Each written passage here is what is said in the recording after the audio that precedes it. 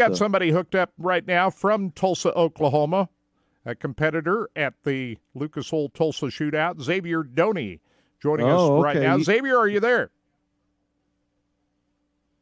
Xavier, are you there? Yep. How you doing buddy, this morning? How you doing, man? How's things going down there at Tulsa?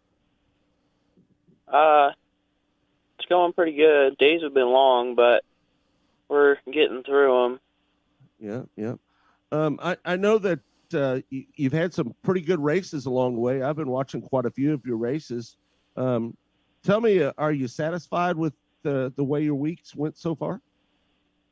Not really in the heat races because we didn't do well enough in them to set ourselves up in any qualifiers.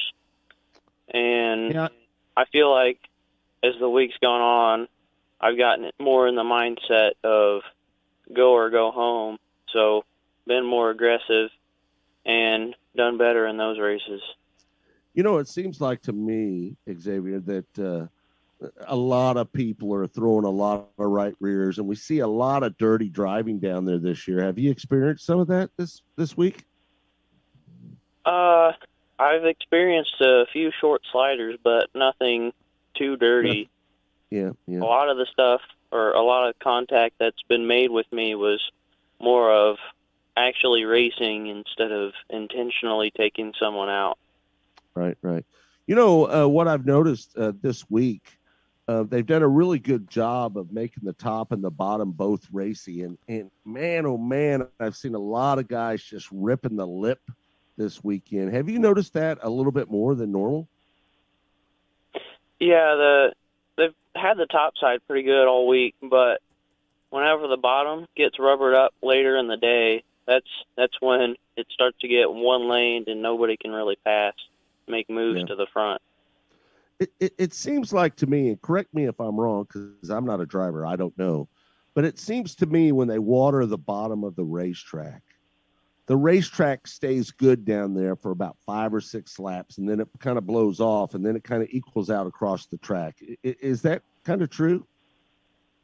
Yeah, usually starting out at the bottom of the track is a good strategy because if you don't make it down there and you go to the top, you're going to get passed by a few cars. Then you have to make up those spots later in the race. Yeah. I know you've had a long-time supporter in Dan Lawson. He's been around a long time, man. I remember him back in the two-barrel sprint car days.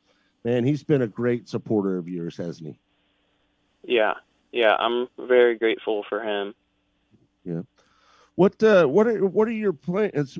Do you know where you're at now? Where are you going to run next today? What's your next race? My next race is the Outlaw B Main, and then hopefully we can make it out of that into the LCQ. Where do you start in that B Main? 13th. Oh boy, kind of deep back there, aren't you?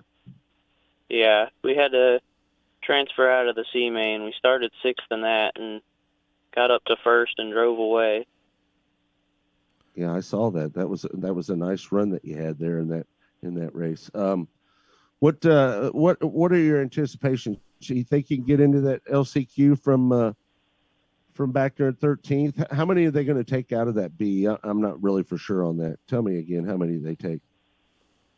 They're taking 2 out of the B mains, and I think I should have enough time if there are enough cautions. I know there are going to be cautions in the B mains just because people are going at it, wanting to get into the show. So hopefully we can capitalize on that and not get any of the cautions. We're speaking with Xavier Doney. He's racing down at the Tulsa Shootout. So I've got to ask you, do you prefer the bottom over the top? And in this B main, starting deep in that B main, you might be forced to go to the lip pretty quick, huh? If everybody's creeping around the bottom. Yeah, usually if the track is slick, I prefer the top, but a lot of the time the faster Outlaw drivers have just been running the bottom, keeping their momentum up, and topside hasn't done too much. Yeah. What do you just when you're running the bottom, because it seems like a lot of guys are pulling the bottom down there and they're getting that left front up there on the berm and getting through the corner and all. do you think that you race down there and just try to force the guy in front of you to make a mistake, put a little pressure on him, and then hopefully he'll screw up and open up the door and let you get by him? Is that what you intend to do? If the track's slick and it's one lane around the bottom, that's kind of what I have to do. So Yeah. if they slip up at all, I'll be right inside of them. Yeah. Kirk? Hey, I wanted to ask you, Xavier, about your season in the USAC Midwest Wingless Racing Association. You won one of the most exciting races we saw all year. What was that? Salina, I believe it was. But you finished 8th in points this year. Just kind of talk about your season in the non-wing sprint car this past summer. Yeah, we had a pretty good season. Rookie of the year in the MWRA series, the USAC series, and the PowerEye War series.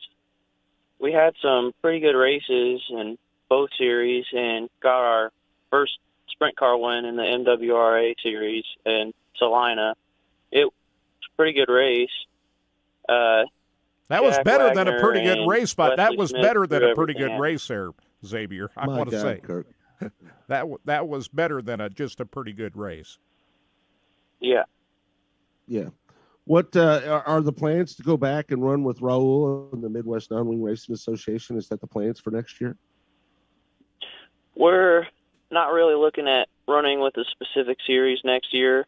We're just going out, getting more experience at different tracks, and hopefully start getting better at adjusting to new tracks and really just race with some different guys, get more experience. Right. Would your goal to be a wing 410 racer? Is that what, I mean, that's mostly everybody's goal, right? Is that where you'd like to end up maybe someday?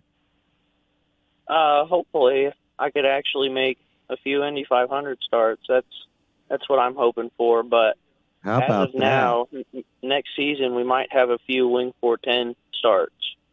Oh man, that would be great. That would be awesome if you could do that. And I like that you set your goals high and want to run the Indianapolis 500.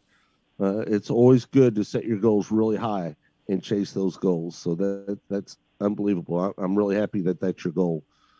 And hopefully you don't want to go down there and run stock cars, do you? No. Okay. I prefer open wheel stuff. Yeah, good. All right. Well, listen, but before we let you go, I know you got a lot of people you need to thank and whatnot. So if you'd like to throw that in there right now, we'll give you the moment to do that. All right. I'd like to thank my parents and my sister. They've been a big help in the shop. I'd like to thank Dan Lawson with Design Source Flooring, Mohawk Industries, Able Group, Shaw Floors, Schaefer's Lubricants, Angler Machine and Tool, EMI, Speedway Motors, Lucas Oil Center, and the Sword family.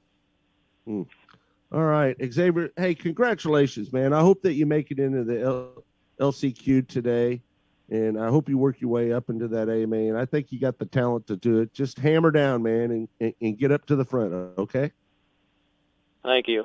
Hey, we'll be watching. Thanks, Xavier. No problem. Thank you. All righty. There he is. Kid's got a lot of talent. Won the Rookie of the Year in the Midwest Non-Wing Racing Association. He's got good backing from Dan Lawson. Dan Lawson's been around this game a long time. He was the promoter of the two-barrel sprint cars back in the day. Man, that was a long time ago, wasn't that, Kirk? Remember when the two-barrel sprint cars were around? Yeah, that's got to be, 10, 12 years ago? That's a long time ago. Maybe more than that. Yeah. Yeah, could maybe be more. I was thinking about that flip that Xavier took at I-70 Speedway back early in the year. The very, very fast racetrack that they built out at the I-70 Motorsports Park, and when the Outlaws were out there back in late April and early May, they had the non-wing cars as part of that, and I just remember that wild flip that he took out there. And glad he was okay from that. But he's already been initiated in this thing big time with some of the crashes that he's had. But he's also won, as we talked about a little bit earlier. And he's certainly one of these talented teenage kids that we've been talking about that keep your eye on here over the next few years. That kid's got some talent, no doubt.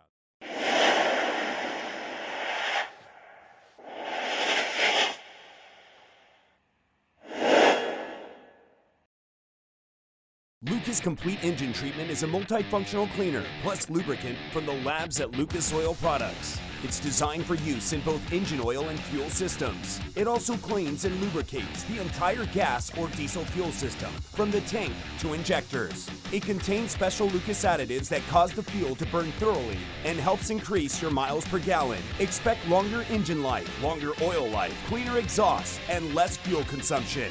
Lucas Oil Complete Engine Treatment. It works.